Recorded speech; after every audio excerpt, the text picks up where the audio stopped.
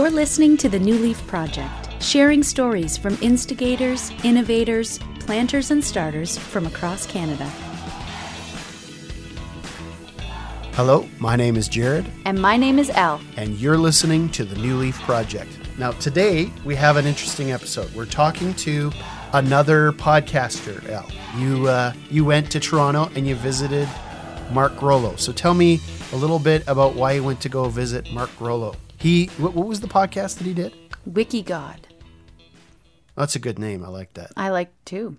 I got to spend some time with Mark, and I know him as a podcaster. That's my first introduction to him, was through his podcast, and he was highlighting the stories he was wikiing God. So if you're, familiar with Wikipedia, he was doing a Wiki God essentially, and connecting with people in Toronto, and really kind of having this experiment for 2 years through his podcast. And it was kind of coinciding with church planting. He thought that he would perhaps end up planting a church out of this community that was created around his podcast. So we got to have some really interesting conversations as he shared his story and shared a few things that I didn't know about his conversion story, how he came to faith, or subsequently how he lost it for a while. So it was really great to hear that story. I had never heard it before, and it was really nice to connect with someone who's really on a journey.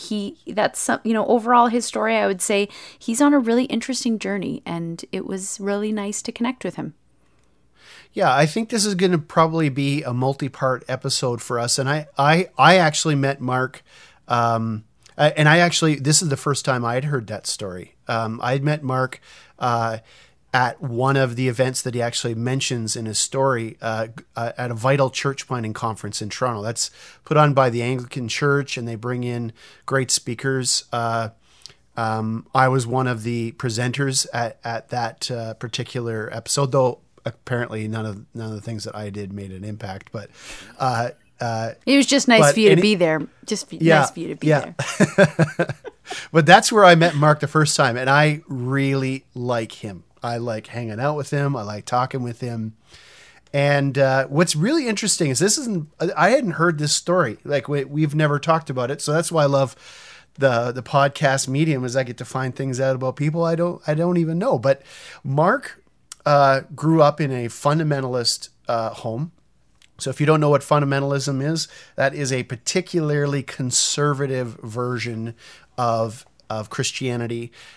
Some would say it's very different than evangelicalism, and I would certainly be sympathetic to that argument.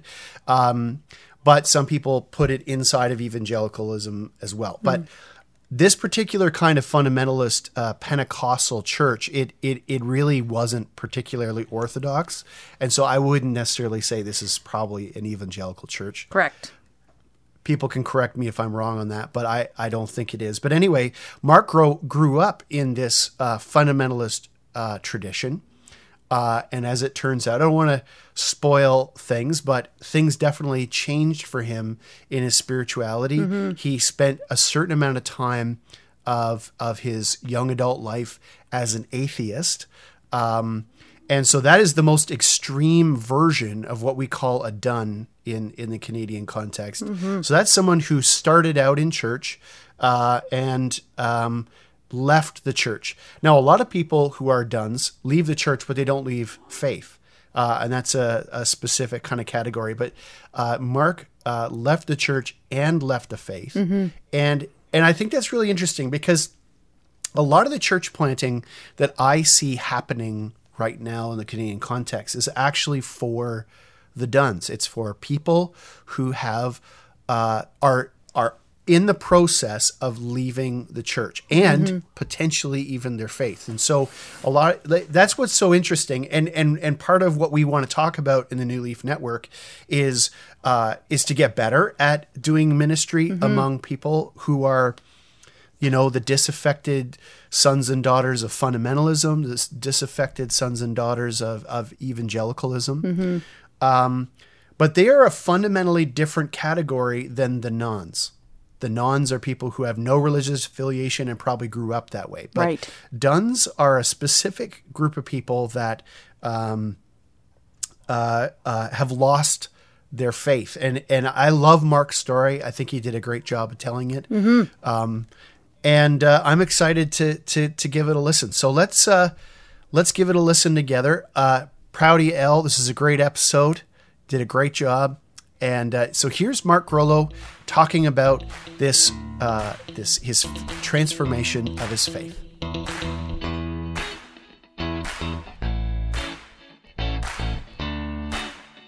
Hi, New Leaf friends. We've got a great episode for you today. We've got Mark Groleau hanging out with us. He is an ordained minister, a church planter, a podcaster extraordinaire. Anything else exciting that you are that I didn't mention? I could name a lot of things. It depends on what relevance. A kind of an amateur woodworker. Like a wood whittler? Are you a wood whittler? No, I don't whittle. I have like large saws and things in my garage. Wow. I built a little free library. It's on the end of my lawn. Wow, Yeah, you're a man of many talents. I just got into that in the last couple of years. That's pretty exciting. Yeah, that's really whittling. exciting. I might branch out to whittling now that you've put the idea in my head. I feel like that's a really nice thing to have on the end of your title. Mark Groleau, wood whittler. Well, Mark's with us today. We've got so much we could talk about. But why don't we just start off at the beginning, Mark? For those who don't know you, tell us a little bit about yourself and maybe a little bit about your faith journey, which I know could be a long conversation. Yeah. Yeah, I told the story in a few churches this summer. There's like the 45-minute version to the churches that are conducive to that length. There's the shorter 20-minute. We're going to go for like a few minutes. All right. So just hit the highlights, I guess. I started going to church when I was 3 years old. And, when you're that age, you don't know what you're getting into. But within a few years, I always like to start the story by talking about when I was young. I would lay in bed at night when I'm 7 or 8 years old. And I'd lay there. My parents would say goodnight and turn out the light. And then the house would get really quiet. And I would be terrified. So I would say, "Good night, Dad," and he'd say goodnight, and then I'd lay there for a little longer, and I'd say, "Good night, Mom," and she would say goodnight and lay there for a little longer. And this would go on until they were like, "Go to sleep." They'd be mad. But that was okay with me that they were mad because at least I knew they were there. I didn't mind them being mad. And I like to ask people, what do you think I was afraid of? When I tell this in groups or whatever, and they say, well, being alone, being abandoned, that somebody died, and almost no one ever says what I was actually afraid of at the age of 8, 9. I was terrified that I missed the rapture. And I like to tell that story because it really encapsulates this anxiety that I grew up with. Mm-hmm. This horrible fear of God. That God is going... For those of you who don't know about the rapture, it's fun learning. I mean, you can check it out. It's good times. Yeah, but in my church, as the rapture was taught, the good people, God's goodies, disappear. The kind of whole left behind thing. Their clothes maybe just drop in a pile exactly where they were standing, and they're gone. And the rest of the world is just left to sort it out. So you've got orphans, you've got pilotless airplanes, you've got things crashing. That was my big fear, was being on a plane when the rapture happened. Okay, so you too. Great. Yeah. So, and not to go into too much detail, but that really creates a picture of a child who is terrified of God. And the reason why I knew to be terrified is because I was in a very fundamentalist Pentecostal denomination where if you didn't speak in tongues, you were going to hell. So I knew I hadn't done that. It's very clear. It's not like I'm a good person, I'm trying, I believe in Jesus. If you haven't done the tongues thing at the altar with everybody seeing you, you're just not saved and you're going to hell. And it was very black and white. So I until I spoke in tongues when I was about 12, I was terrified. And then after you do kind of the speaking in tongues and baptism thing, you kind of spend your life trying to live by the rules, very morally, because there's still that, if you say a cuss word on the playground and Jesus comes back in the next second, right, you're SOL again. Right. So this was my whole upbringing. So that was your whole beginning kind of forte into faith. Oh, yeah. Yeah, God is scary, and we have to really toe the line. Don't smoke or drink or chew or go with girls who do, that kind of thing. Mm-hmm. And I so this continued on. I was the Bible quizzer, being kind of groomed to be the preacher boy, and I spoke in church and everything. We loved the Old Testament. We didn't really have much use for Jesus' teachings in the Gospels because there's a lot of gray in there with the Jesus stuff. The rules are way easier to follow. Sure. Like it's easy to follow a rule. Give me, in the Old Testament, give me 613 of them, but at least I know if I'm in or I'm out. But kind of my testimony, quote unquote, came at a youth convention in my late teens, this Pentecostal youth convention. Went down to the altar, like you do. It was a big Ontario thing, and I was praying at this altar, and I heard a voice say, "Tithe your time." And I actually kind of stopped praying, opened my eyes, looked around. It was so clear, it was almost like somebody said it, but nobody was there. So I did the math after okay, God wants me to tithe my time, just spend 10% of my day. Oh, crap, that's like 2.5 hours when I did the math of a 24-hour day. Right. But, you're charged up when you get home from one of these youth conventions. And so I, for 2.5 hours, starting the Monday I got back, I would eat dinner and go downstairs with my Bible. I call it the Bible and the blanket period because it was cold down there, unfinished basement. I'd bring my Bible, I'd bring a blanket, and from like 7 to 9:30, my parents were just like, "What has gotten into this kid?" We were a very fundamentalist church. All of us go to church, etc. But in that period, I essentially backslid because of the voice of God. I started to read the scriptures and see a Jesus of compassion. I started to see the Trinity, for example. We were a non-Trinitarian sect. So Paul is saying Father, Son, and Spirit. So I started to take these questions to my pastor and ask, why don't we speak like they're speaking? Or Right. Why is Paul saying here, it's not about the rules. Like there's actual verses that say that. And I was just told to stop asking the questions. And so I'm in university, first year university. I'm studying Shakespeare and Chaucer, and I'm learning literary criticism, historical criticism, all those kind of tools you learn when you're reading text. But I'm not supposed to bring those to bear on the Bible. I'm just supposed to read it, trust what they say about it, ignore my questions. And I tried, but I was really bad at it. And just one Sunday, I went downstairs in my pajamas. The whole family was in their suits and ties at the door, and I just said, I can't go back.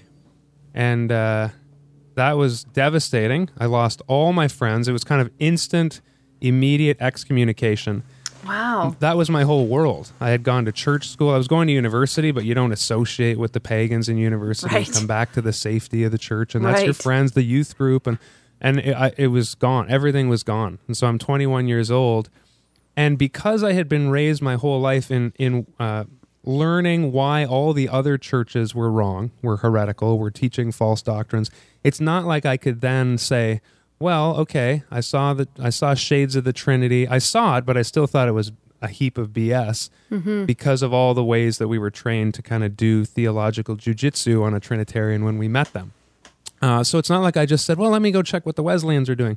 I said it's all crap. It must be all lies. Right. So that kind of punted me into kind of a 2-year atheistic period. I went to Korea and said I'm done with the whole thing. I was teaching English, and there was a Nazarene pastor in the town that I was in, to make a very long story short, young guy in his 30s, and he started to befriend the expat teacher community. He taught a little English congregation. He was the pastor. He was a teacher himself of English.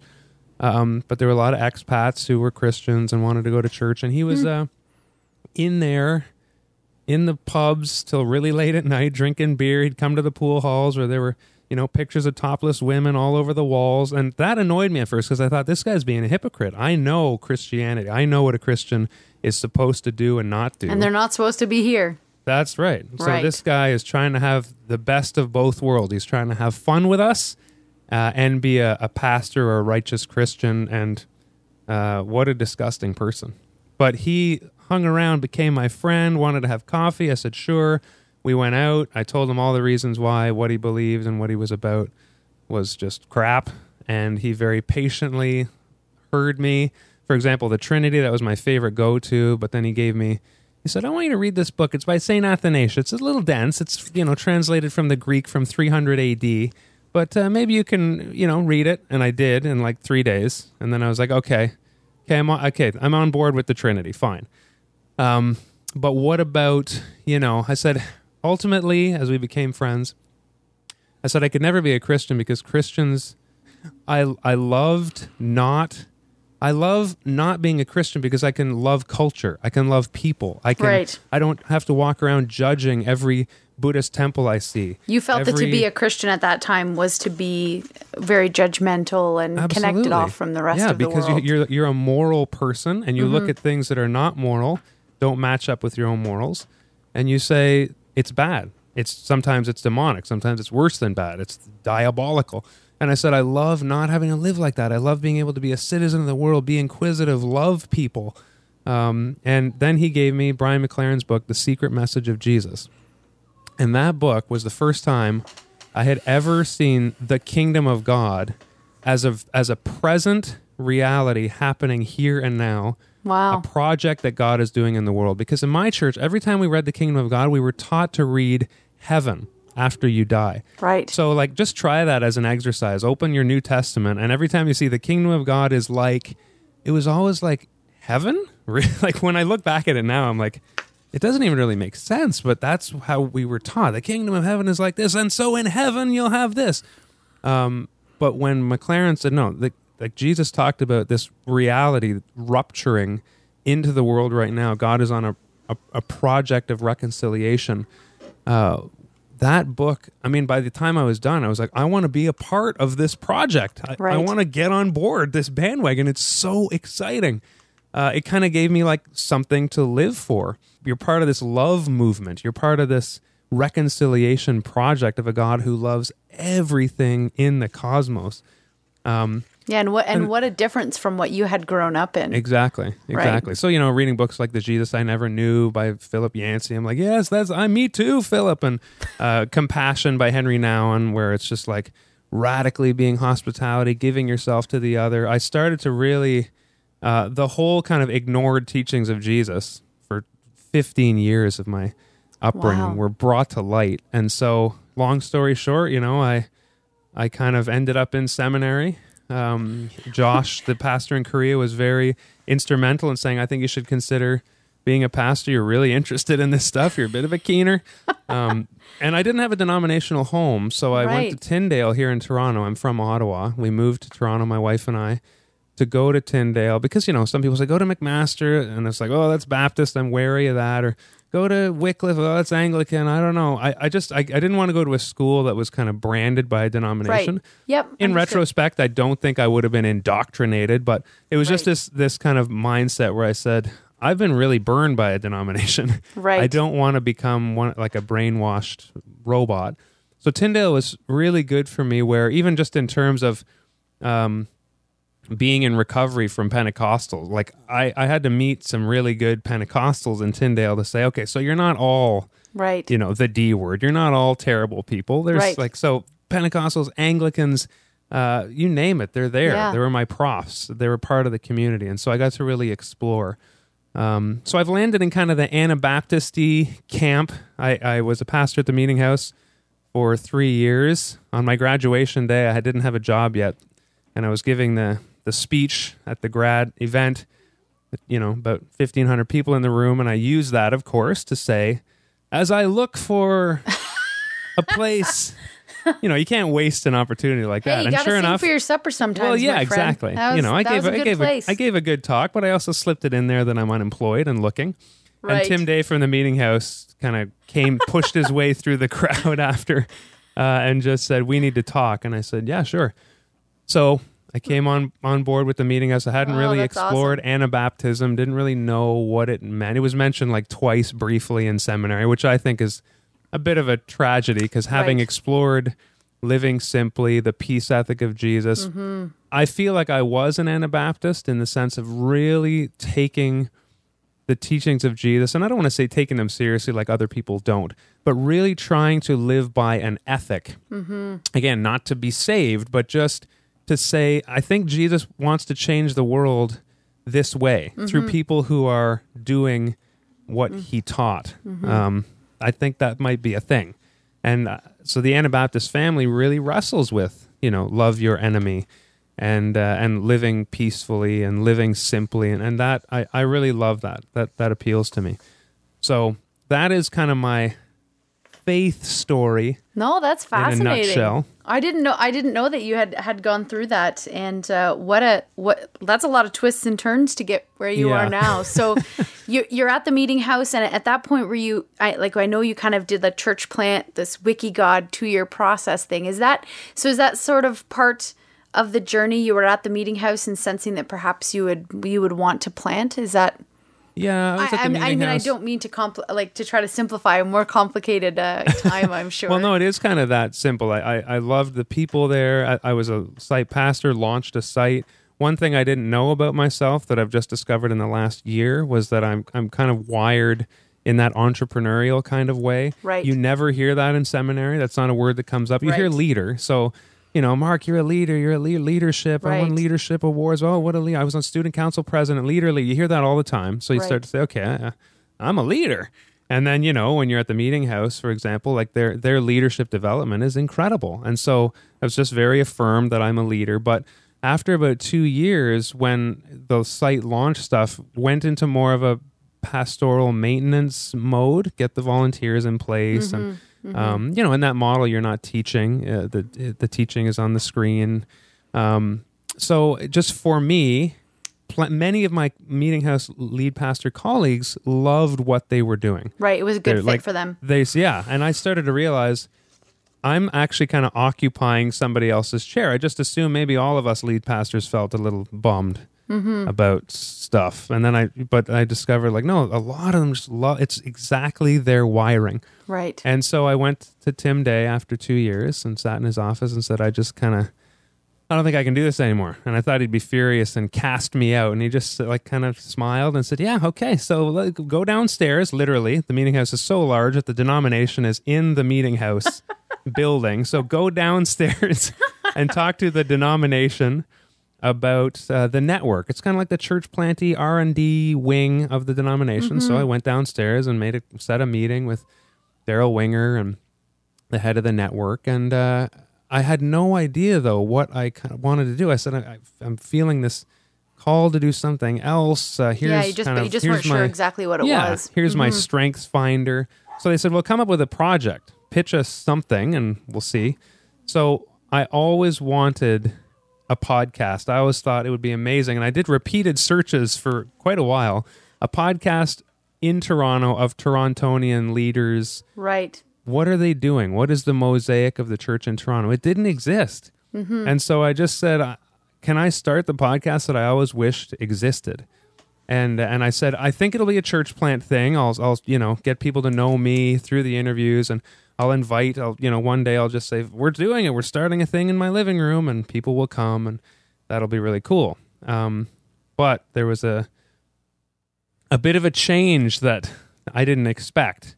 And it's all documented. If you listen to the 2 years, you'll hear how many ideas I had and was sure that I was going to execute.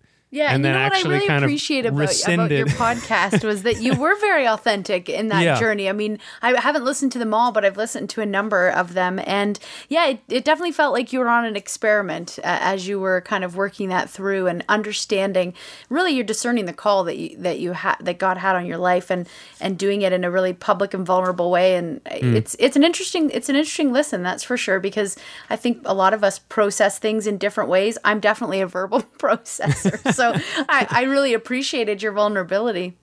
Yeah, and I think that's the word for it. Some people might say, aren't you embarrassed at all the things you didn't do? But for me, I'm not an external processor. Like in a conversation with a group, I won't say anything until I really think about it. So every episode was really thought out, and I would talk about it.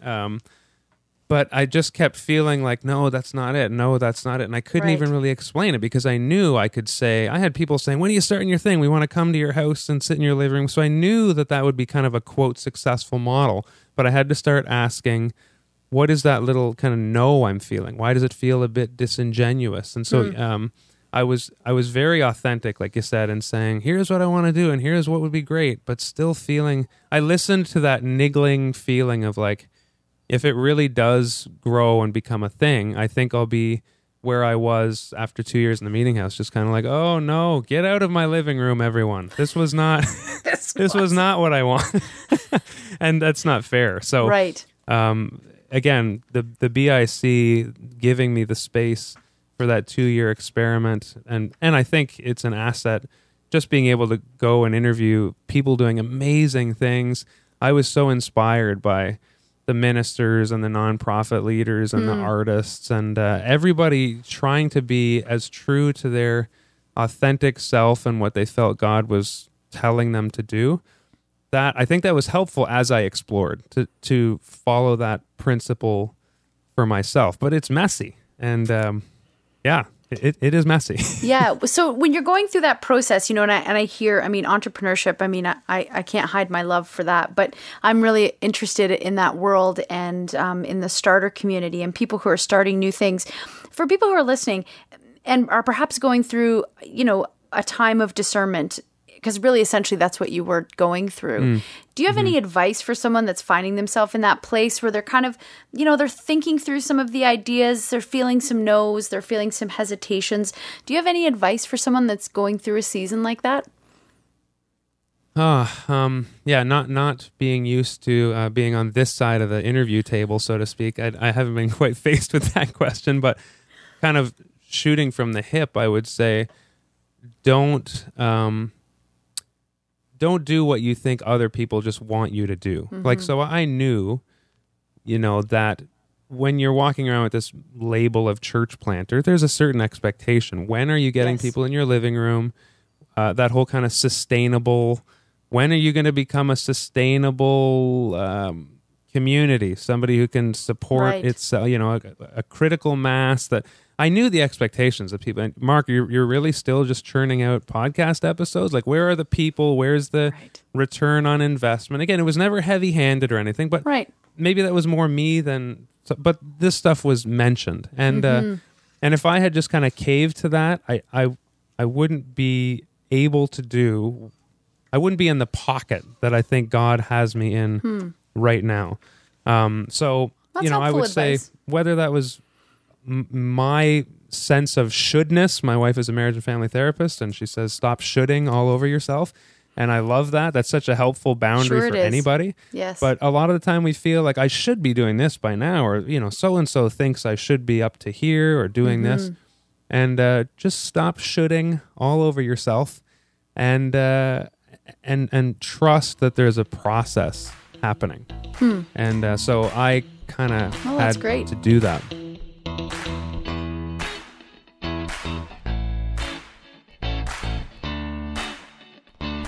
All right, so that was Mark Groleau talking about his faith journey. Totally fascinating story and it made me think about the importance of paying attention to people around us. I love that story of the pastor that he met overseas that helped feed him, met him where he was, entered into those spaces and made a connection to Mark, and it made all the difference in the world. And what else is kind of interesting, El, is the way as the story started to pivot at the end, and we'll finish this story in another episode where he gets around to actually planting a church, and that's kind of why we had Mark on the episode in the first place. But what I found fascinating is the role that events and books and the thinking of other Christians and having key conversations with other Christians, folks like Rick Tobias, and the way that impacted how Mark lived and the direction of his life. And I know that events actually have played a pretty significant role in your transformation, right, El? Yeah, for me, going through kind of that time where it really was a time of deconstruction in my own faith and trying to reconcile what after kind of going through Bible college, I know we've talked a little bit about that, but just feeling this disconnect from what I was seeing in the church at the time to what I was learning in school, and then wondering, is there anyone else that's wrestling through these questions? That's kind of when I connected with Jordan Cooper in the Resonate group. We've had him on a podcast in the past. And I went to these greenhouse events and met a whole cascade of characters that were asking the same questions that I was, from the same heart, in the sense that they weren't looking to abandon the church. They weren't looking to abandon their faith. They were looking to actually build something. They were actually looking to be the answer to some of the questions that they were wrestling through. So going to those events really cultivated a desire in me to learn things that were outside of my own perspective, or the ways that I had been taught, or the things that I had known to be true. It was challenging in a positive way. So the Epiphaneia guys, when their events came out, I think one was called The Powers. Amidst the Powers. I was at that one. Yeah, that was a great one. Were you there too? Yeah, I was at that event. Oh. Who was it? Brueggemann that came and spoke? No, Walter Wink. Well, that's what it was. Yeah, Marva Dawn. Yeah, it was so good. And I just, again, like, you're just being collided with all of these ideas from people who are thinking different things, but also thinking similar things. And they inspire, they challenge, they provoke in all of the best ways. So those events were really forming to me, because it helped me not to feel alone in the things that I was going through. And I think God uses those events, and books and things that kind of challenge and inspire us to think different thoughts and to ask different questions. So I was really grateful for the I still am grateful for those guys, but I'm grateful that they put those conferences together, because so often you have to go to the States, not to pick on our American friends, but you often have to get in a plane or drive for a long time to go to these conferences. So to have these events and these conversations happening, within an hour's drive of where I live, was really important to me, and they were pivotal. They shaped me, and I'm really grateful for all of those events. They were good ones, like the Eighth Letter, like they were all. Oh yeah, I remember you presented at that one. It was good times. So yeah, I think that I loved hearing that part of Mark's story, because it's something that we are recognizing that there is a need for here through the New Leaf Network. And we're desiring in the next year to put on some more events and give people opportunities to come together and connect and be challenged, be inspired, and in some cases maybe evoke some new and great things in their lives. So I'm excited about that. we have a new event coming up that I hope you're prepared to talk about. It's happening the Friday of the May long weekend in 2017. This is true. People will have plenty of time to hear about it.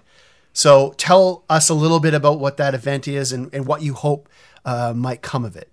Sure. So one of our very first podcast episodes, Jared and I are actually blathering on about having a conference, a women's conference that men would actually attend. And it kind of was the stoking of a fire to say, could we have an event that would focus on the idea of women in leadership and how we actually empower and encourage and maybe change in some ways, maybe some of the systems and structures that have existed that have made it difficult for women to get involved in a more leadership kind of opportunity in the church. And it's not an argument. We've said it before here many times. You're either convinced or you aren't. And that's a great line of yours, Jared. So it's actually not, and we're not going to argue or debate or pour over scripture. We feel like a lot of people have done great work on that already, and we don't have to. Rather, we want to talk about how do we move the ball forward, and how do we encourage, empower, and inspire women in church leadership areas, and also women who would desire to plant churches. And so we have author Sarah Bessey coming, who a lot of our podcast listeners would know. She's a wonderful writer and a Canadian. We have a few asks out to some professors that are here in Canada that are thinking about this and talking about it. And essentially we just want to bring people together to inspire, to challenge, to create connection. But this conference is focusing on women's issues, if you will, but it is actually designed with men in mind as well. So we're looking forward to it. We'll have a name and some more language around it. The working group is hard at work. But I think it's seems to be a hot button topic for our New Leaf friends. They It wanna really talk. is. Yeah, it Yeah. inspires conversation. They want to talk. Men want to be allies, which is so amazing. They want to see women rise up.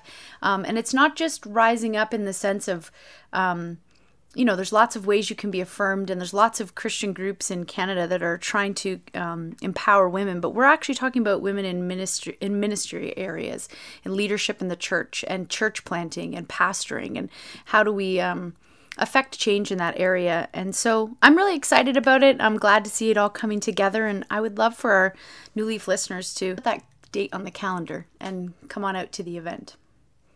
Yeah, my dream, Elle, my hope is that in 5 years' time, we're going to meet somebody, a woman, I hope, who stepped out and planted a church because of something that happened at that conference. If we want to see new planters emerge from the Canadian context, this is actually one of the places that they come from. It's part of Mark's story. It's a part of your story.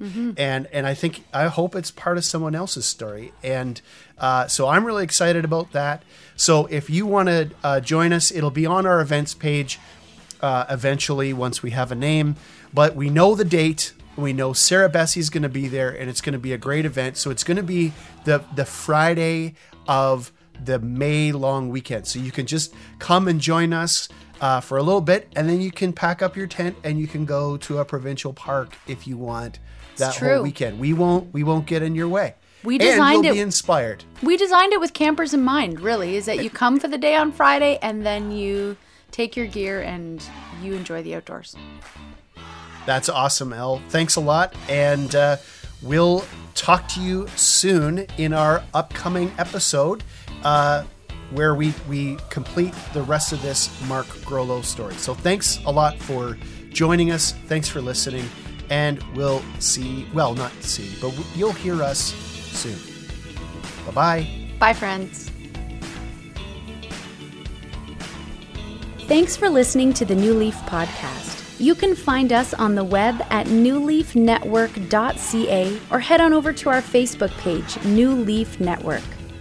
We have events, workshops, and conversations happening all the time. We would love if you could join us as we share the stories of planters and starters all across Canada.